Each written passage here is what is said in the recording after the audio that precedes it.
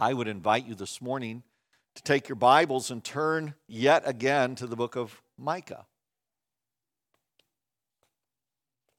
It is interesting what we get used to. Consider, if on September 9th, 2001, which was a Sunday, you had family and coming in at O'Hare Airport, you could have driven out to O'Hare, parked your car, walked through security, never showing your ID, never showing a boarding pass,